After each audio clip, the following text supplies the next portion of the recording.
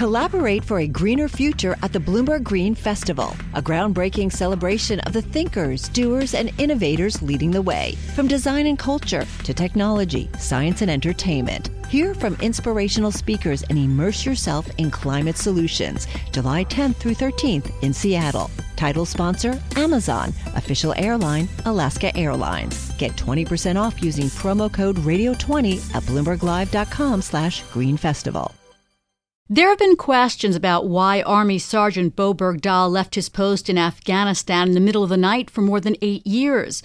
We may get some more answers after his military trial on charges of desertion and misbehavior before the enemy in late October. Bergdahl basically admitted to walking off his post on the podcast Serial. 20 minutes out, I'm going, good grief, I'm in over my head. Suddenly, it really starts to sink in that I really did something bad. He was captured by the Taliban shortly after and held for 5 years until he was freed in 2014 in an exchange for 5 Taliban prisoners. Bergdahl has chosen to be tried by a military judge rather than a military jury, a critical decision in this case where he faces a maximum sentence of life in prison. Our guests are Lawrence Morris, General Counsel at Catholic University. He's a retired Army colonel who was a judge advocate. And Rachel Van Landingham, a professor at Southwestern Law School. She's a retired Air Force lieutenant colonel who is a judge advocate. Larry, let's start with the charges against Bergdahl. Defense attorneys lost a motion to have the charge of misbehavior before the enemy thrown out. Explain these charges.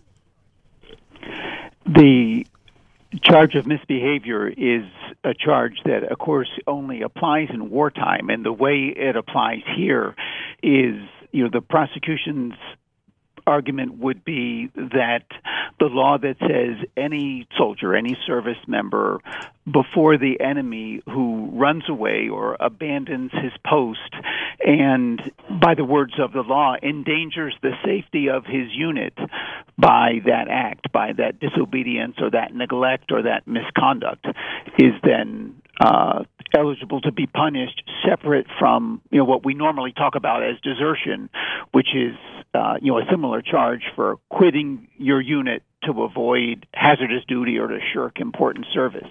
So by charging both of these, because they have, different legal bases, the government then can really push its theory that, you abandoned your people and took off. And Rachel, before we get into this question of judge versus jury, you heard the clip that June played at the top, and Sergeant Bergdahl said some other things on Serial as well. Has he conceded some aspects of the case by admitting in that clip that he may have done something wrong? Well, it certainly sounds so from the clips and from his long statements that were used in evidence during what was called it's similar to a preliminary hearing during what the military calls an Article 32 investigation, in which he had there were hundreds of pages of statements which he gave to his to an investigating officer, a major general at the time, that seems to admit some of the elements of the critically the desertion charge. It'll be interesting to see what happens in October. Larry, he's claimed that he intended to cause alarm and draw attention to what he saw as leadership problems in his unit. Is there ever an excuse for leaving your post for something like that? Not as phrased. The important threshold consideration is that soldiers are only obliged to obey lawful orders. But when those orders are lawful, obviously there's no opt-out provision for orders that might seem to you unwise, dangerous, stupid, reckless. You don't get to walk out of those. And I think the government you'd expect that the government would look to have a simple case that doesn't get into or second guess, the wisdom of this or that tactical decision, much less the strategic decision that had him at the uncomfortable spot he was in Afghanistan on the day that he left. The argument simply will be, so long as the order was lawful, it applied to you as well as to your buddies, they stayed, you left. We just got word that the CEO of Chevron is planning to step down. That's according to the Wall Street Journal. We'll have more on that in a moment. Rachel, on this question of having a judge decide the case rather than a jury, we'll have more time to talk about it. But in about 45 seconds or so, what do you think the calculations were going into the defense's decision there? Well, I'm sure there were numerous factors, but it would appear from the outside looking in that there were two major aspects to that decision. It was Sergeant Bergdahl's decision, which the law requires that he make and not his defense counsel make for him. But I'm sure they advised him that both the defense counsel argued against allowing harm, aggravation, evidence and aggravation of service members' injuries, and the judge overruled that motion and said he would admit that evidence in aggravation in a sentencing proceeding. And second factor, which we can talk about after the break, would be that they were denied their ability to fully probe the potential jurors' predisposition to find guilt and sentencing, because they really wanted to ask whether these service members had voted for Trump. Army Sergeant Bo Bergdahl faces charges of desertion and misbehavior before the enemy at its trial scheduled for late October at Fort Bragg.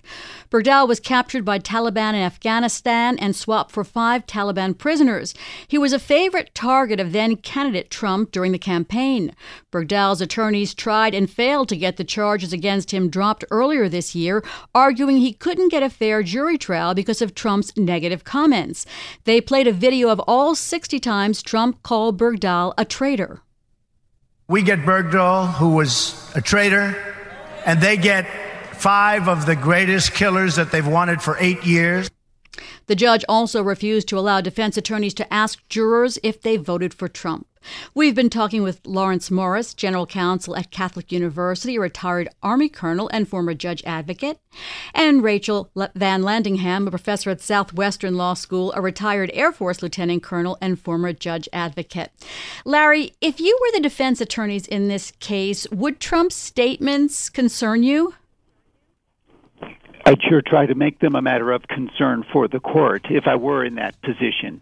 You know, the unique factor in military justice is the concern about, what the military calls unlawful command influence. The idea that the commander is hovering over the courtroom and robbing the system and the jury in particular of its independence. And because the commander-in-chief is the ultimate commander, the argument as a defense counsel would be the president made all these statements and that wafts its way all the way down to the juror who is going to vote in this case.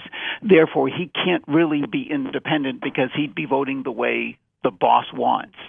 Now, the flip of that, of course, is I think you'd expect the argument the government would make, which is in a way that the higher the actor in the command influence situation, the less likely it's really to matter to a jury. In other words, a jury is not really going to worry about what the president might have said, especially when he was just a candidate. But the influence is more likely to come from a commander that he sees every day or that really has an ability to influence his career. Still, the argument on the defense side would be that man made these arguments. He's now the boss. That chills this system, and you need to take some kind of corrective action because of it. Rachel, the defense lawyers, as I understand it, did make some efforts to find out what the prospective jurors thought about Donald Trump. Tell me a little bit about that, and in particular, the judge's decision about whether the jurors had to say whether they voted for Donald Trump. Sure. The defense counsel is a standard in a court-martial with panel members, which is what the military justice system calls its jurors, submitted a draft panel questionnaire, and the questionnaire that Sergeant Bergdahl's defense counsel submitted to the judge had 42 questions, and quite a few of these questions did deal with whether or not the prospective juror was familiar with President Trump's campaign trail statements about Sergeant Bergdahl, what's their understanding about President Trump's opinion, whether they attended rallies for President Trump, and then the penultimate question, which was, did you vote for President Trump or not? And the military judge declined to allow the defense counsel to ask that particular question. And so there's two competing aspects to that. One, the military judge was appropriately trying to prevent service members' decision to vote for a particular president from having a litmus test regarding their predisposition either to guilt or to a particular sentence.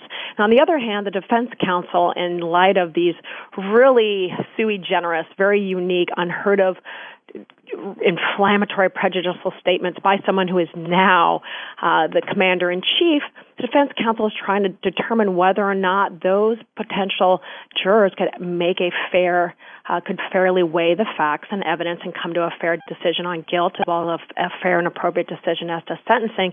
And that's in the context that Larry just talked about. The context, this is the military justice system. Those panel members are all sworn to protect and defend the Constitution, but also to obey the orders of those above them, and the ultimate individual issuing their orders is the president. So knowing that what the president says, even though there is that attenuation that Larry mentioned, but what the president says matters, and it matters in particular if you indicated that you actually you supported him, perhaps at the ballot box. And so those are the two competing, I think, interests on either side.